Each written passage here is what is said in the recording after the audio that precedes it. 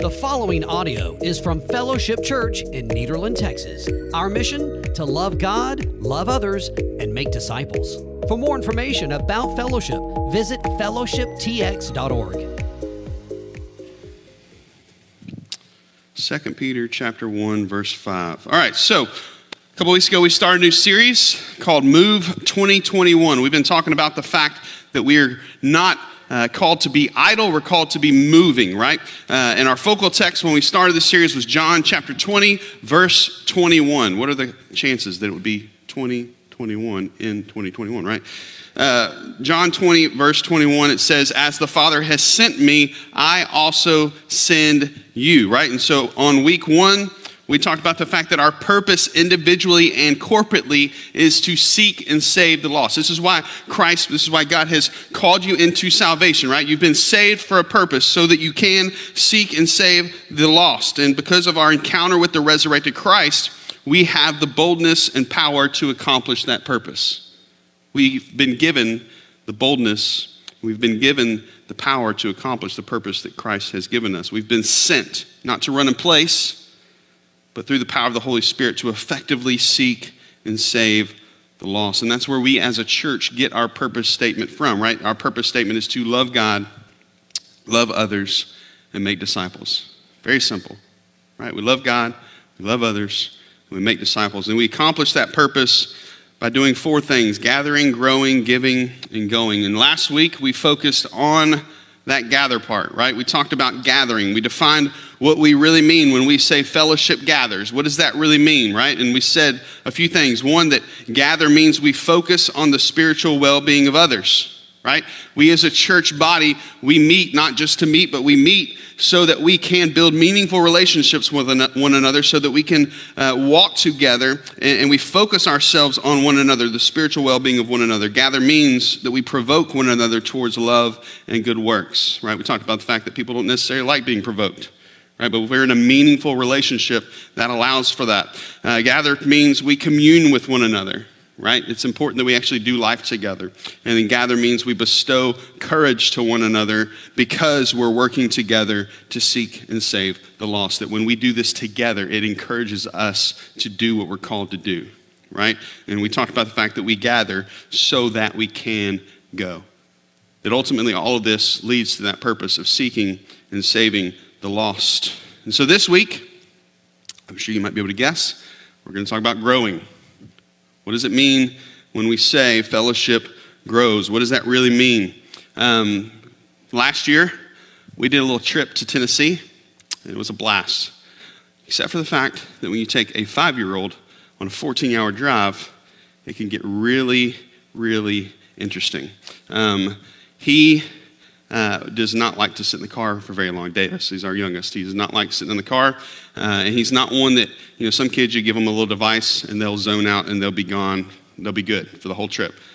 He's not like that. He'll spend about 5 minutes on it and he'll throw it out and be like, all right, what's going on now? What are we doing? What's next, right? And so he, we weren't even to the Louisiana state line, which as we know is not very far.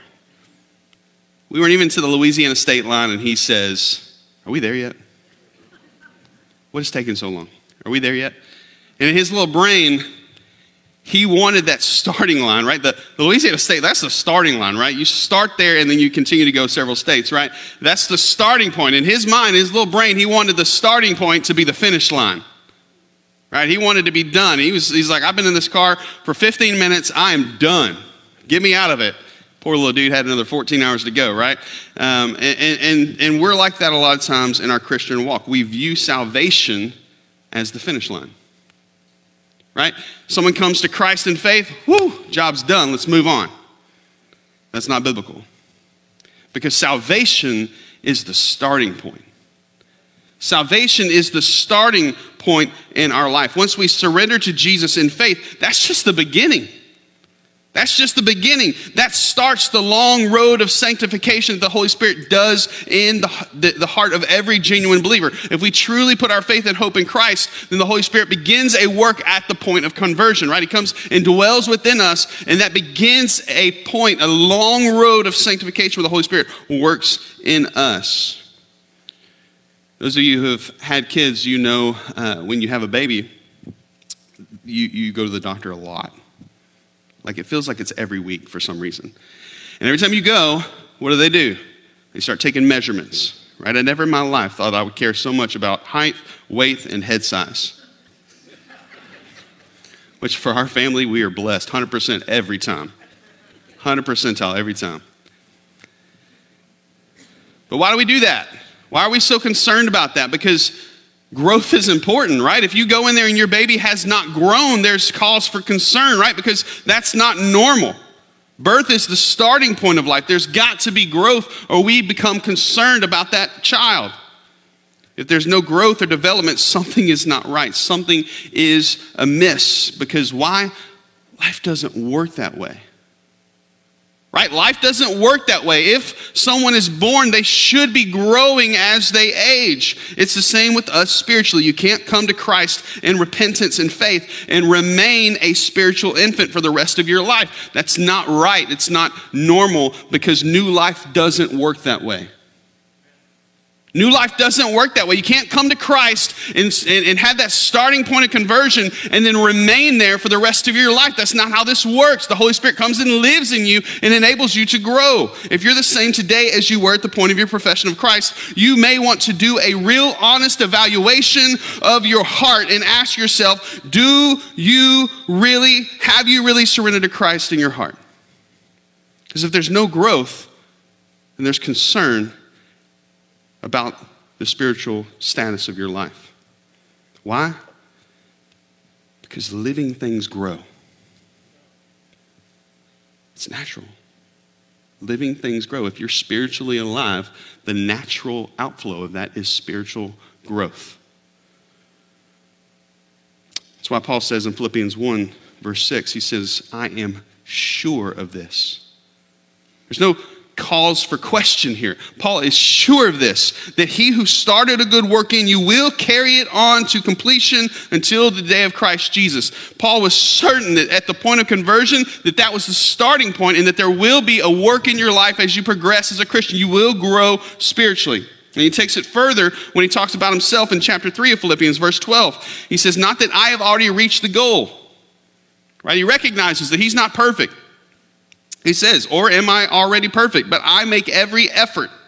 I make every effort to take hold of it because I also have been taken hold of by Christ Jesus. Brothers and sisters, I do not consider myself to have taken hold of it, but one thing I do, forgetting what is behind me and reaching forward to what is ahead, I pursue as my goal the prize promised by God's heavenly call in Christ Jesus. Paul understood that perfection wasn't something that he would ever obtain. We're never going to be perfect. We're always going to be flawed. But he still made every effort towards growth because Jesus had changed his heart. Right? His affections were changed because he was made into a new creation. His heart had changed. And even though there was constant temptation, even though he failed often, he still was progressing towards Christ, towards growth constantly throughout his life. And he understood the importance of that. When we're truly surrendered to Jesus, we will grow. It's the natural outcome of the changed nature. And so Peter writes about that in our text this morning. This is what we're looking at in 2 Peter chapter 1, verse 5. It says this. For this very reason, make every effort to supplement your faith with goodness, goodness with knowledge, knowledge with self-control, self-control with endurance, endurance with godliness, godliness with brotherly affection, and brotherly affection with love. For if you possess these qualities in increasing measure, they will keep you from being useless or unfruitful in the knowledge of our Lord Jesus Christ. So this morning what we're going to do is we're going to break that passage up and look at what Peter's really trying to say. So the first thing we're going to talk about is the pursuit of growth. The pursuit of growth. He says, for this reason, make every effort to supplement your faith.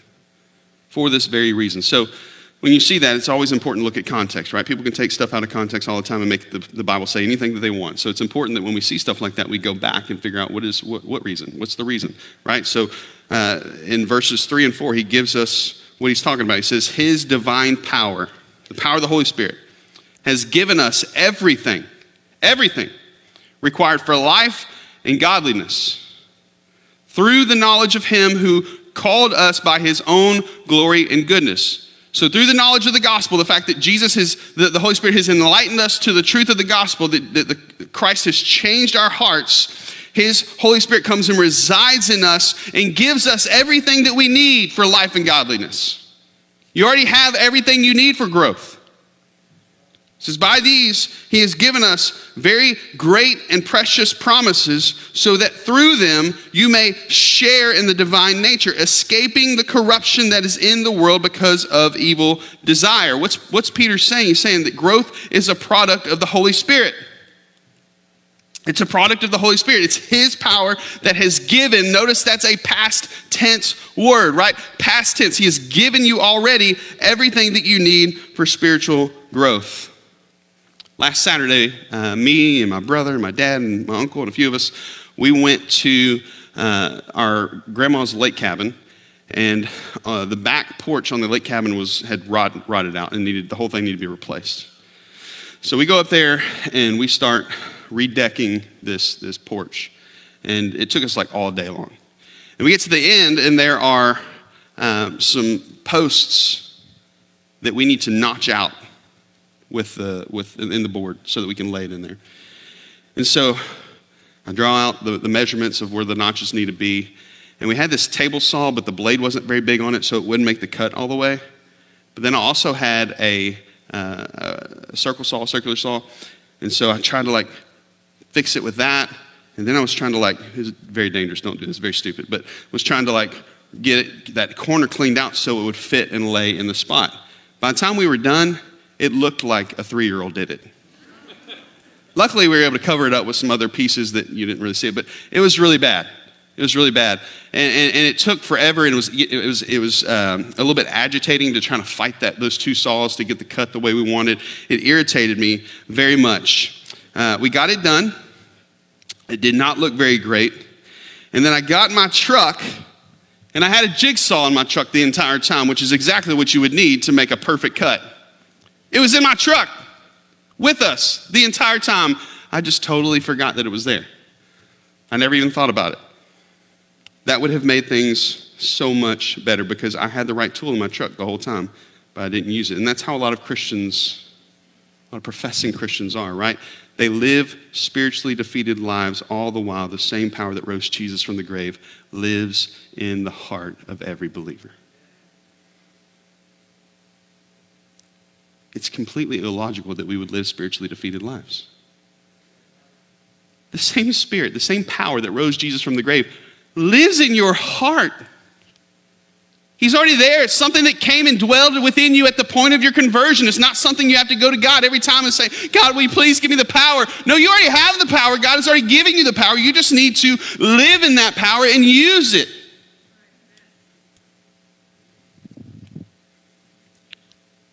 We have the Spirit. He's already given it to us, past tense. And listen, this morning, if you don't have the Spirit, you're not really saved. It's the Spirit that enables us to grow. Peter says, because you have what you need for growth, make every effort towards growth.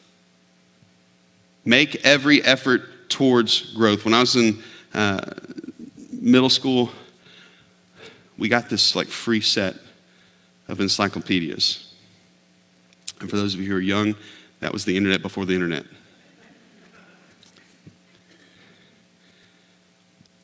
And I had this full set of encyclopedias in my room. And if I'm honest with you guys, after the first day when they came and I opened and kind of looked through them, I never touched them again. Never touched them again. I had all that knowledge in my room, but the grades on my report card did not reflect that. Because I didn't utilize them, right? I had all that there, but I never utilized them. I never touched them. I never took advantage of that. You have what you need, but there's still a level of effort that's needed to make it happen. Right? You can't just lay there and be like, all right, the Holy Spirit's going to empower me. You have to actually do something. Right? You have to get up and do something. There's still a level of effort that's needed to make it happen, right? We're working on that porch. There was still a level of effort on my part to actually have to go get the saw to use it. It's not just going to use itself. Does that make sense? You have to use it. God has given you what you need for spiritual growth, but you still have to make an effort towards it. What does that look like practically?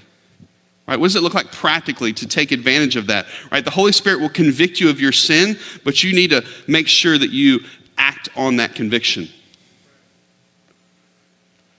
I've used this illustration before, and it's a very common illustration, but it's just so pointed and it makes so much sense. If you've got two dogs in the backyard, one's the spirit, one's the flesh, which one are you feeding? Whichever one you feed is the one that's going to become stronger.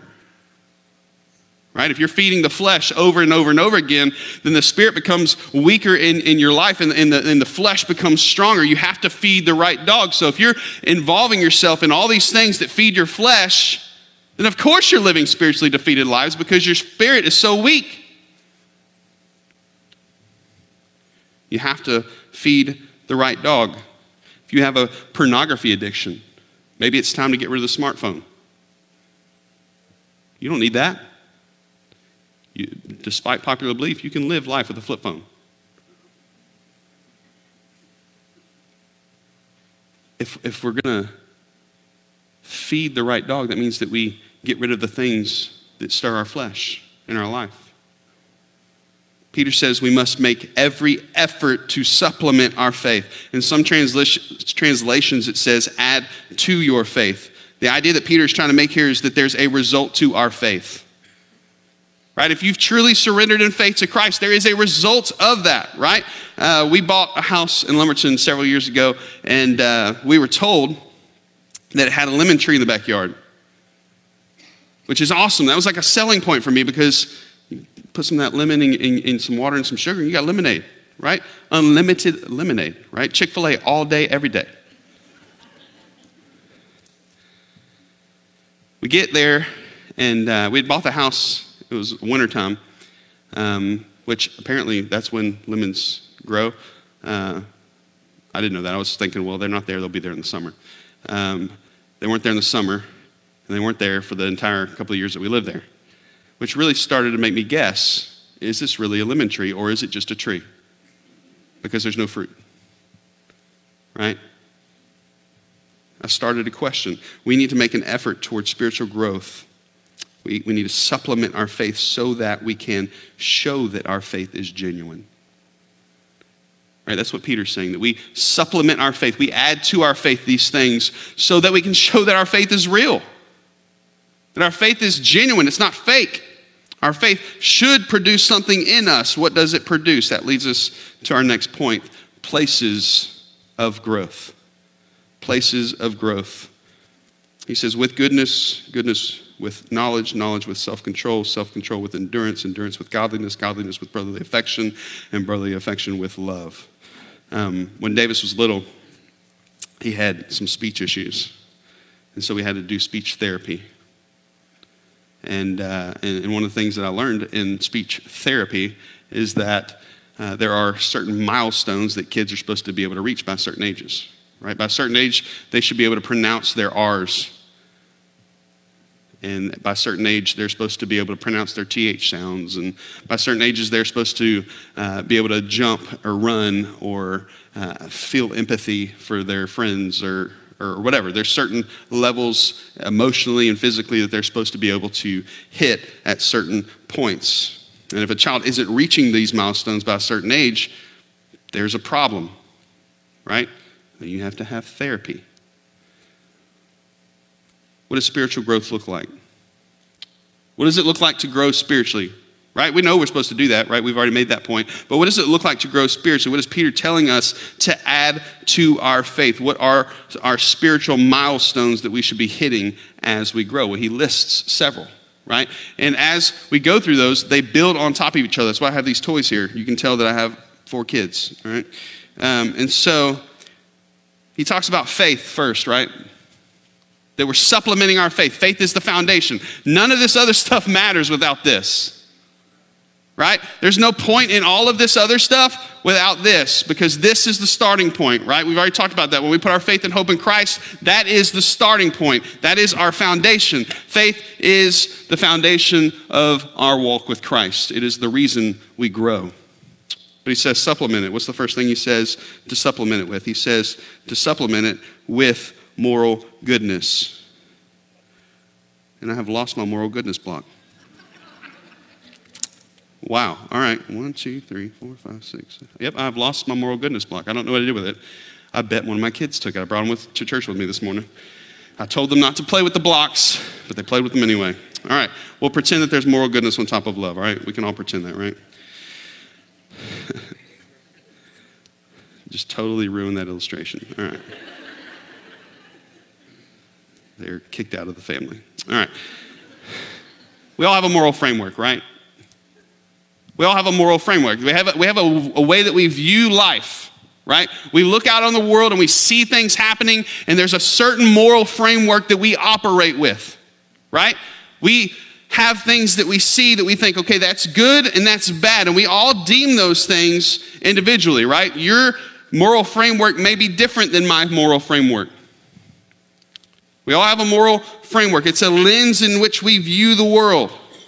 And before Christ, most people operate based on what they deem to be right and wrong. Right? In your own mind, what you think. You look at the situation and you determine, is that right or wrong? It's a very subjective thing, subjective morality, right? Julian talked about that Wednesday night. That before Christ, our morality judgment was very subjective. We all made our own determinations about what was right and wrong. But once we come to Christ, then there is morality predetermined for us. Right? You don't get to determine what's right and wrong anymore. If you put your faith in Christ, if that's the foundation, then the first thing that you add to that is an understanding that Christ's way is the right way. Whether you get it or you don't get it. Right? Whether you understand its purpose or you don't understand its purpose, if Christ is Lord, then his morality is your morality. And he determines moral goodness. And you surrender yourself to that, right? We don't have the right to decide right and wrong anymore because we've made him the Lord of our lives. Our moral framework has already been defined in Scripture. Right? We look at Galatians 5, and Paul talks about some of these specific moral items. In verse 19, he says, "Now the works of the flesh are evident: sexual immorality, impurity, sensuality, idolatry, sorcery, enmity, strife, jealousy, fits of anger, rivalries, dissensions, divisions, envy, drunkenness, orgies, and things like these. I warn you, as I warned you before, that those who do such things will not inherit the kingdom of God." Look at that list. Look at that list. These are all things we leave behind as we grow in our sanctification. These are not the things of believers anymore. We don't involve ourselves in these things anymore because our moral standards have changed. Our outlook on what is right and wrong is defined by Scripture. And so when Scripture says these things are no longer part of who you are, they're no longer part of who you are. If Jesus is Lord, then these aren't you. Because Christ defines morality, not culture. Right? You look at culture, and culture's morality ebbs and flows. It ebbs and flows. If we let that determine what we view as right and wrong, we are sorely mistaken. Because Christ is Lord, and his morality is our morality. The second thing, I do have a block for this one, is knowledge. So we add to our faith, we supplement our faith with moral goodness and then knowledge, right? It says goodness with knowledge. Another area of growth for every believer is knowledge. What does that mean? What does that mean? It means you need to be reading your Bible. It means you need to be reading this. You know, statistically, most Christians have never read this from cover to cover. I don't even mean like from beginning to end. I mean like all of it. Whether you jump around or not, most Christians have never read this. We build our lives on this. This is our foundation. And yet we don't read it? We don't know what it says? How illogical is that? We need to grow in our knowledge. 1 Peter 2, verse 2 says, "Like newborn infants, long for the pure spiritual milk, that by it you may grow up into salvation, if indeed you have tasted that the Lord is good. Julie and Melissa have that little baby girl, and we've been around them enough to know that she very much lets you know when she's hungry, right? She got this cute little scream when she's hungry, and she makes it very evident. Why? Because all she knows is that if I'm hungry, I need to eat. Right? She recognizes that what will sustain her is to eat. And if she doesn't eat, she's miserable, right? She has to eat to live. And even in her own little small infant brain, she recognizes, I got to eat, right? And she longs for that food when she's hungry. And she makes it very evident that she's longing for that food. The same should be true for us as new believers. We should long for the Word of God. We should long for knowledge about God. He says, so that we can grow up in our salvation. We've got to eat so that we can grow.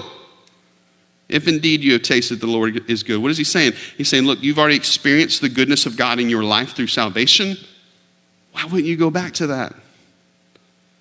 Why wouldn't you go back to that for life, sustaining life? When you've already tasted and known that God is good, that the gospel changed your life, why wouldn't you continue to go back to that for life? We've tasted that the Lord is good. If that's true, we should continuously go back to learn more.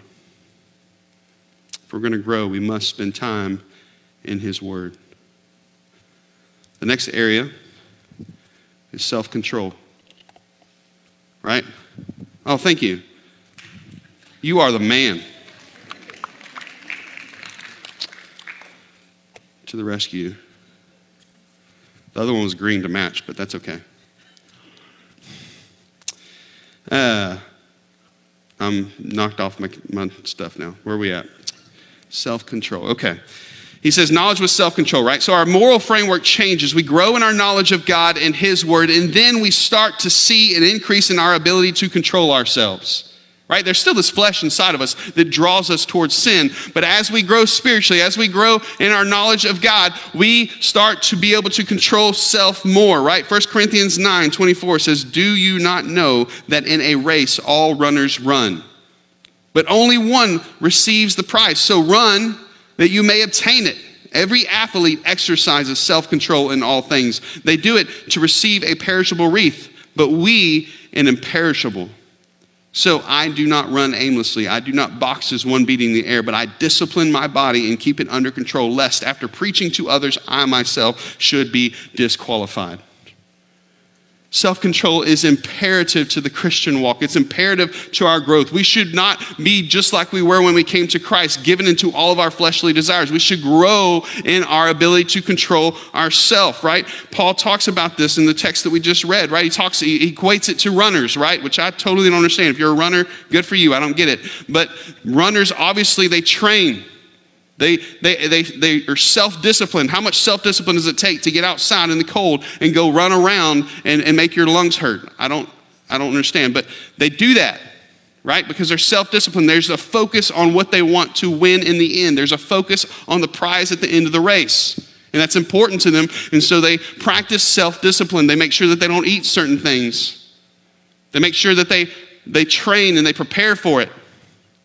Right? And Paul says in the same way that they do that for this perishable wreath that no one's going to remember at some point, we should do the same as believers because our focus is imperishable, right? Our focus is heaven. Our focus is eternity. And so we should learn to control ourselves. Why? So that after we preach to others, after we tell people about Christ, we don't disqualify ourselves.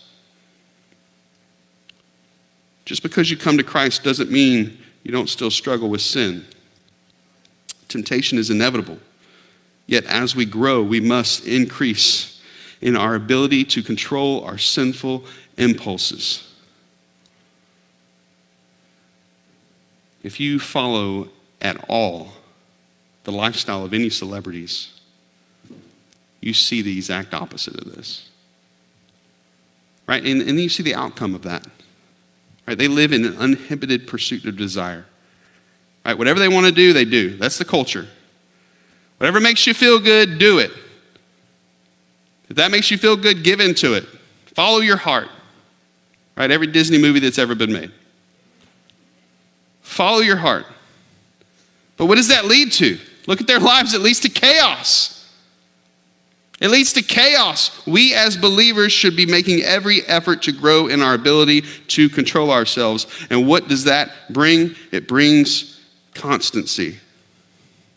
What is the word he uses? It's self-control with endurance. We grow in our moral framework, then we grow in our knowledge of God, then we grow in our self-control, then we grow in our ability to endure. As we grow in our ability to control our sinful desires, we become more able to endure temptation, which means the frequency of our sin diminishes. I hate dieting and exercise. Amen, right? That's an easy one, amen, right? I hate dieting and exercise. It's miserable, right? You got to be hungry all the time. It doesn't feel good to exercise. It's miserable. But here's the truth. If you've ever done it for a long period of time, after a certain point, it becomes much easier because it becomes part of your life. Right? If you start to diet, your cravings for chips and salsa, supposedly, I'm told, eventually wane.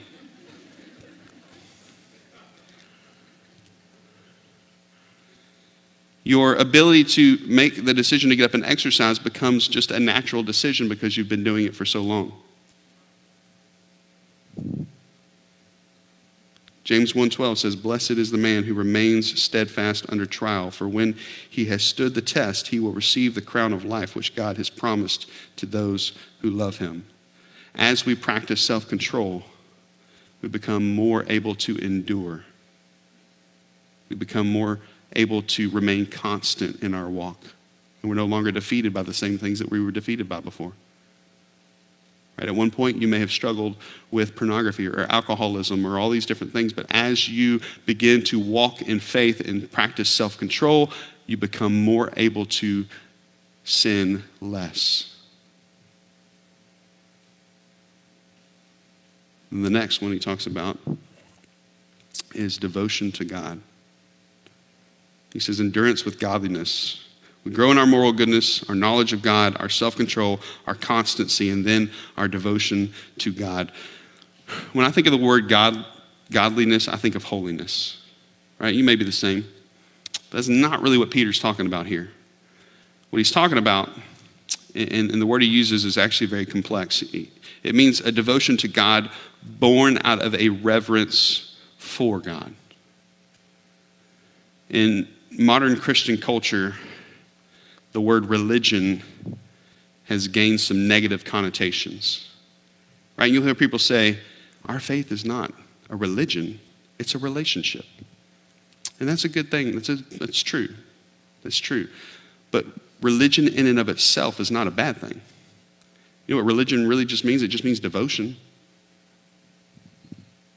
Being religious is not a bad thing. What makes it bad is if our motives are mixed up. Right? If we're religious for religious sake, then you've missed it. But if you're religious because you truly have a heart for God and you recognize that He is the King of your life and you want to devote yourself to Him and practice devotion in your daily life, that's a great thing. That's an area in which we should be focused and growing in, is what Peter is saying. Our endurance will lead to faithful devotion to God day in and day out, our faithfulness. But motive matters. We're devoted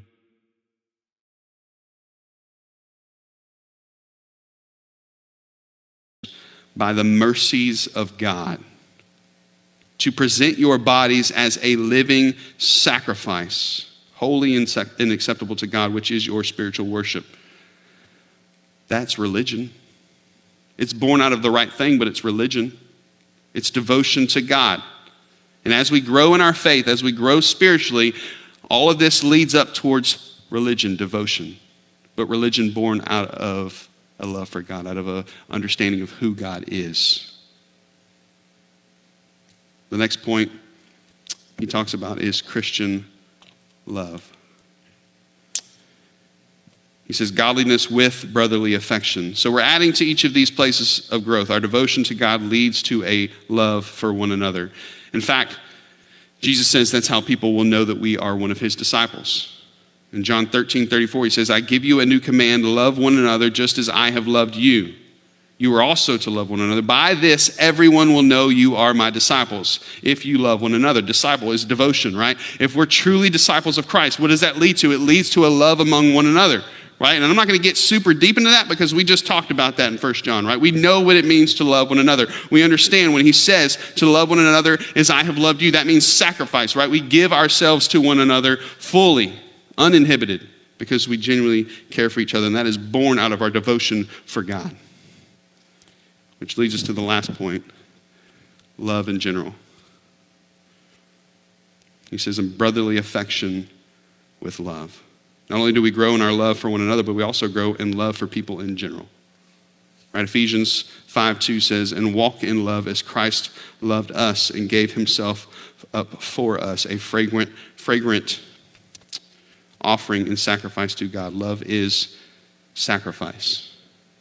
Right? If you genuinely love someone, you're going to give of yourself for them. And Peter takes it a step further than Christian love. He says love in general. Love becomes part of who we are as a person. When we are growing in our faith, when we're growing as followers of Christ, ultimately, where does that lead? It leads to us becoming people who love others. And what does that look like? Jesus gives us a glimpse of it in Matthew 5, verse 43. He says, you have heard it said, you shall love your neighbor and hate your enemy. But I say to you, love your enemies and pray for those who persecute you, so that you may be the sons of your Father who is in heaven.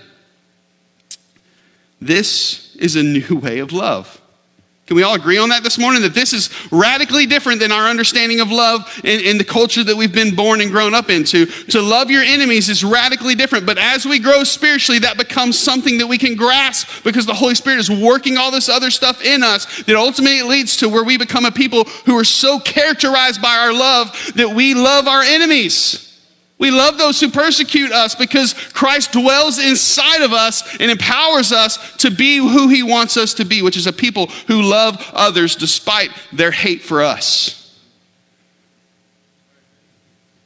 Which leads us to the last point this morning. We've talked about the places of growth. Now we're going to talk about the purpose of growth. He says, for if you possess these qualities in increasing measure, our growth should be taking place in increasing measure, right? The point of salvation, it should be constantly increasing. There is never a point in your life where you take a break from growth. There's never a point in your life where you should take a break from growth. Man, I got a lot going on in my life. I'm busy. I just don't have time to invest in that anymore. You are radically misguided if that is your viewpoint. Because if Christ is Lord, you should always be growing in your faith. He says, if we possess these qualities in increasing measure, they will keep you from what? Being useless or unfruitful in the knowledge of our Lord Jesus Christ.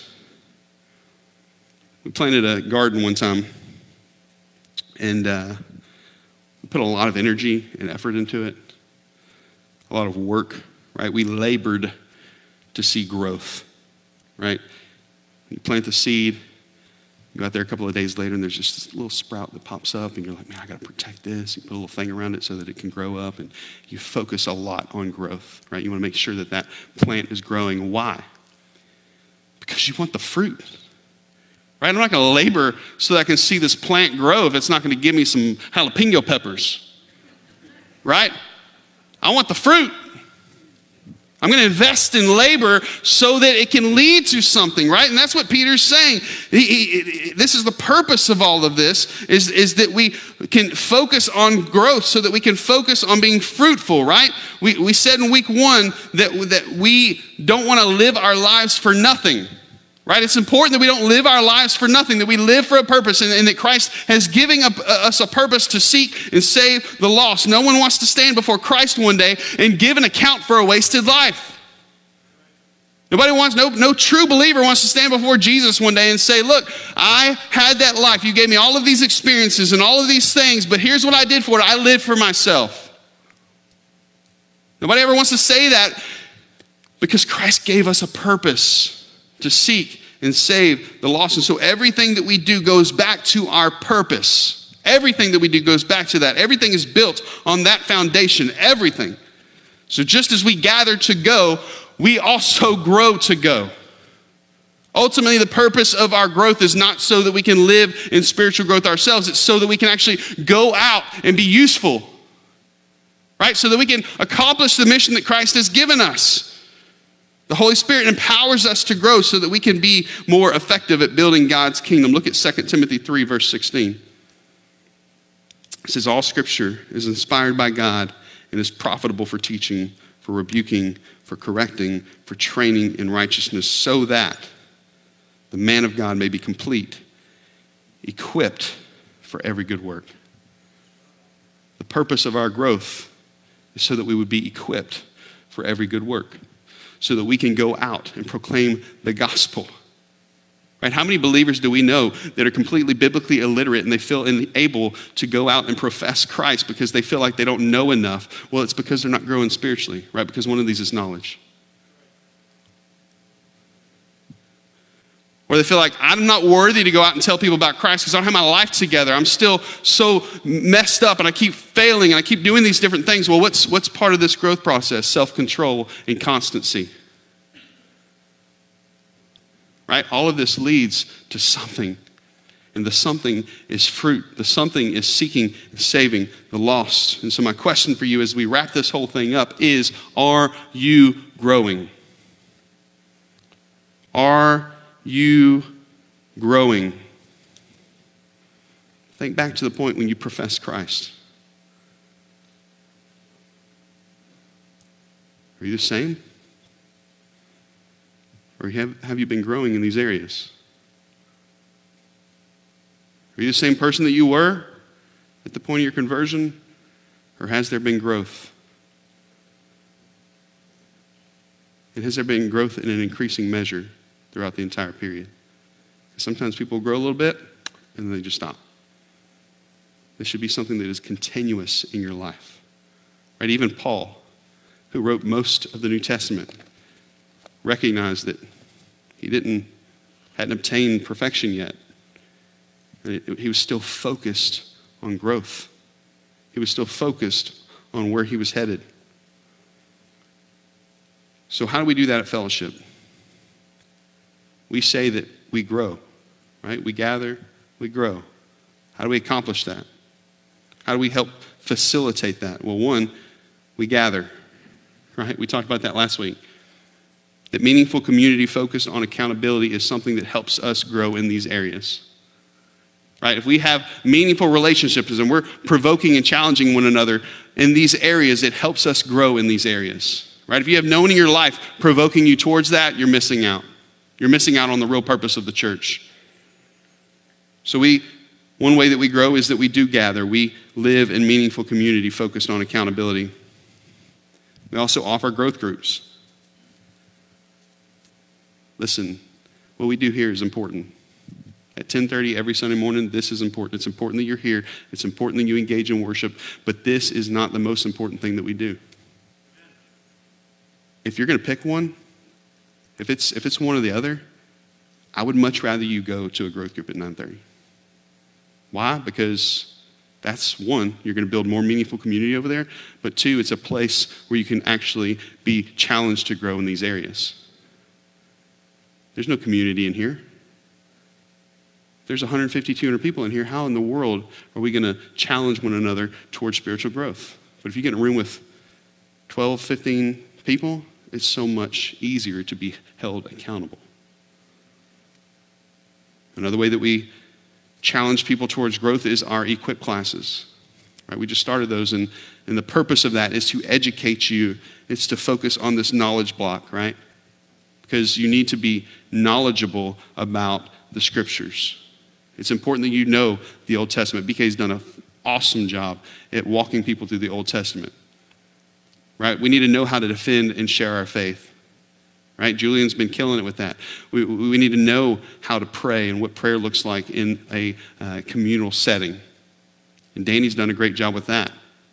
And so this is something that we offer to help you be equipped to do the things that we're talking about, to be fruitful.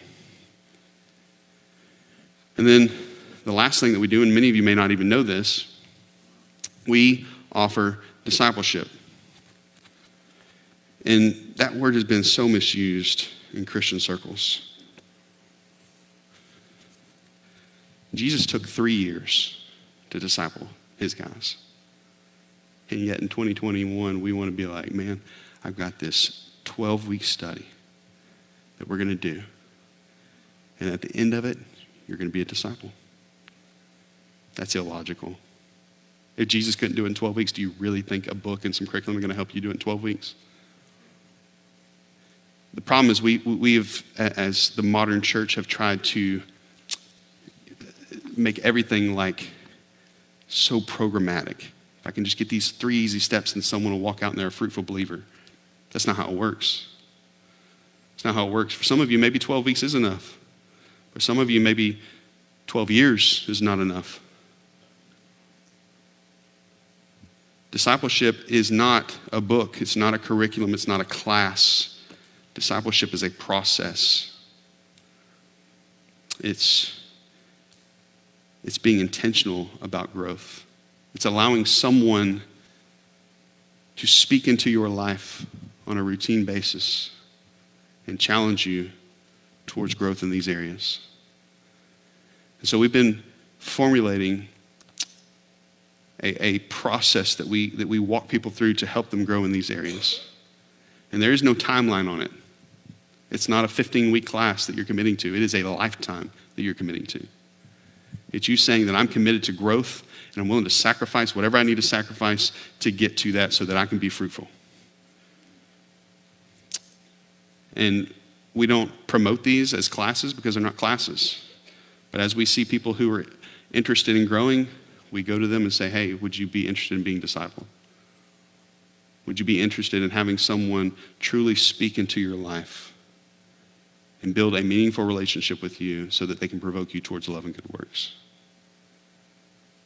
So this is how we grow at Fellowship. These are the things that we offer. Obviously, you have your own account, you have your own work that you have to pour into it and spending time in the scriptures and praying and doing all those things. But these are the things that we do to assist. We gather, we have growth groups, we have equip classes, and we disciple people. So my question this morning is, what effort have you made towards growth? What effort have you made, right? Peter says that we should be making every effort to grow in these areas, to supplement our faith with these other areas. How have you done that? It's not just going to happen, right? You don't just have a child born and think, well, they're just going to grow naturally. It's a lot of work. Especially that first year, you got to feed them every 4 hours. And then they start eating baby food and it's disgusting. Right? And for some reason, you always open your mouth when they open their mouth. You're like, I don't know why I do that. But you're intentional about helping them grow. Right? You're intentional, even when they get to be teenagers, you're still speaking truth into their life, hoping that they'll become mature, right? Even when they're adults, you still, as the parent, are that source of wisdom that they can go to and offer words of encouragement to help them grow as an individual. It takes intentionality, is the point. How intentional are you about this? How intentional are you about your growth? A lot of us feel inadequate and incapable of being used by God. And to some sense, that'll never go away. But some of the reason is because we're not growing. We thought that salvation was the starting point, or the finish line, when in reality it's the starting point. Right? Faith is the starting point, and then we build on top of that. We must grow. We must. And listen, it's not for your own sake. It's not for your own sake, but so that we can be effective in accomplishing our mission. This is so important. This is so important, and we as a church need to commit to this. We as a church need to commit to grow in these areas. It's very, very important. For us to be fruitful, growth must take place. Growth must take place for us to be fruitful. And it's so important. Which is why we're going to do something a little different this morning than what we've done over the past several weeks. That's why you were given a card. Right? And on that card, there's a spot for you. At the beginning, it says that you're committing to focus your life and make every effort towards spiritual growth. And I want to challenge you to really count the costs. Don't just fill out the card because you want to make sure that you check all the boxes and do the things that you're supposed to do. Fill out the boxes because you genuinely want to see spiritual growth in your life. And so the first thing is it says that you're committing towards spiritual growth, and it gives you a name and a phone number and an email. And when you write your name, your phone number, and your email on there, that is you saying, I commit to this. I commit to this. Now, some of you may be in different elements of this, right? You may be in different parts of this, but it's an increasing measure. Even if you've been a Christian for 40 years and you've already done all of these things, you're still growing in these areas until the point that you die and you get a new body through Christ, right, in heaven. Until that point of regeneration, when you're in heaven, you never, or I'm sorry, glorification, you'll never reach the end of these. And so I want you to consider and pray if you're ready to commit towards growth in these areas. And if so, write your name, your phone, and your email. And then if you'll notice, there's some check boxes below that. And for some of you, you've done all of these things. And so you don't need to check any boxes. But for some of you, you need to consider what your next step towards growth is going to be. For some of you, that needs to be church membership. You need to join into a church family so that they can help and encourage you towards growth. And so you can check that box. Let me tell you, if you check the box, we will contact you, okay? We're going to call you. We're going to bother you. So if you do check the box, we will contact you. So know that. One's for membership. The second one is to join a growth group. Some of you need to join a growth group. You've been coming to worship in and out, and that's good, but you need to take that next step towards growth and join a growth group so that you can build some meaningful relationships within the church to keep you accountable. Also, when we're in those classes, we go way deeper in the scriptures so that you can understand what the Bible really says. And then there's another box there. And this box, I want you to really, really consider and count the cost before you check it. There's a box there that says that you want to be discipled. And if you check this box, understand there's a cost involved. And it can't be I got this soccer game and I've got this stuff, so I can't meet this week. And no. If you check the box, you're committing to it. If you're checking the box, you're recognizing that it is a priority that you be discipled, that you have someone intentionally keep you accountable towards these things. And the reality is, if everybody checks that box, there's no way we can actually accomplish that goal. So I want you to be very aware of the things that you're sacrificing when you check that box. That you are saying that you are completely wanting, completely desiring someone to walk with you through life and keep you accountable in these areas. And it may be years of that, meeting weekly.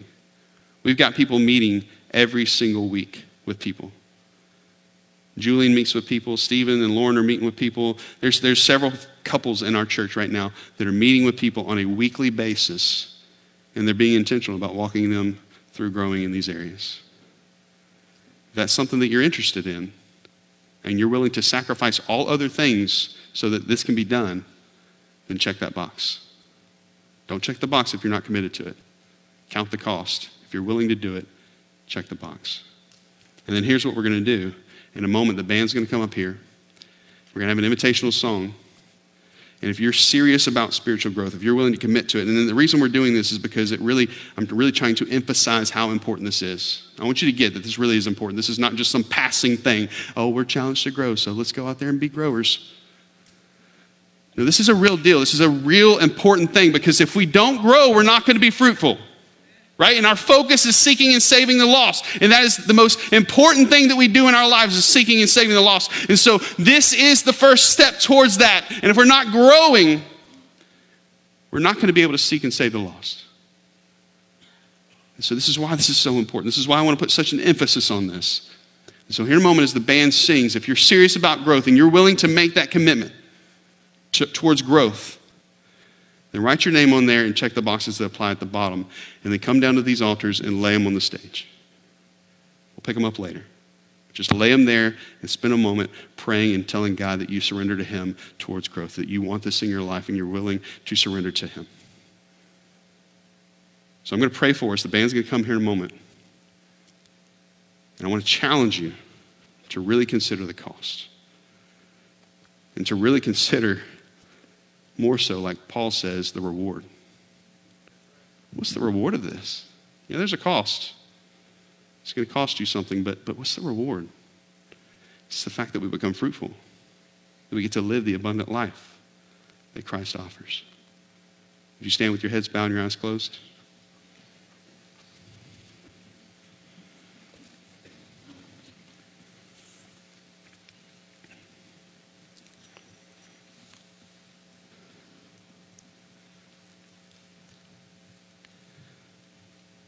As the band sings here in a moment, my prayer and my hope is that you will consider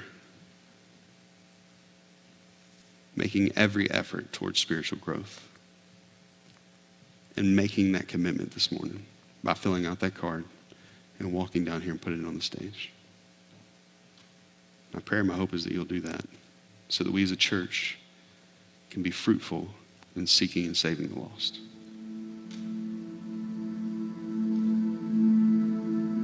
As always, I want to take a moment to tell you that remember the foundation of all of this.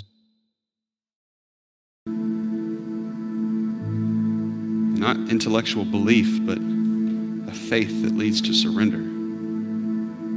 So this morning, if you've never put your faith in Christ, if you've never surrendered your life to Jesus and made him the Lord of your life, there's going to be a couple of people that will be standing down here in front that would love to have a conversation with you about what it really means to surrender to Jesus in faith, to make him the Lord of your life.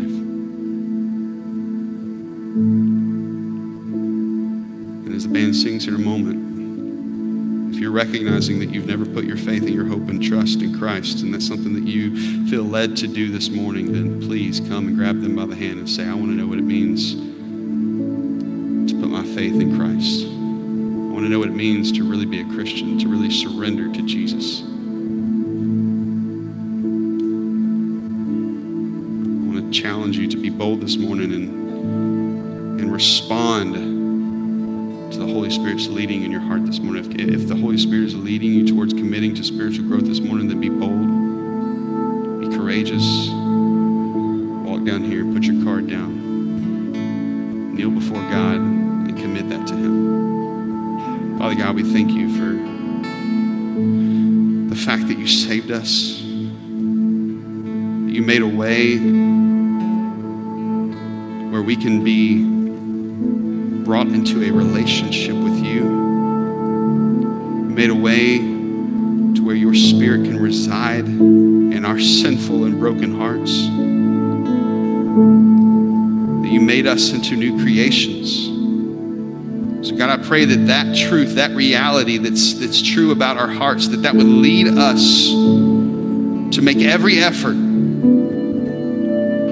That would lead us to make every effort towards spiritual growth this morning. That our lives would be focused on growing in all of these areas so that we can be fruitful, so that we can lead a life that is focused on seeking and saving the lost. God, I pray that we as a church this morning, that we would unite our hearts together and surrender to you, that we would unite our hearts together focused on growing. And that we would be intentional in taking the necessary steps towards growth this morning. God, you've already equipped us with your Spirit. You've already given us all that we need to grow spiritually, God. So I pray that we would take the step towards growth in our lives, that we would utilize the power of the Spirit that's in us to grow in our walk with you. In your name we pray.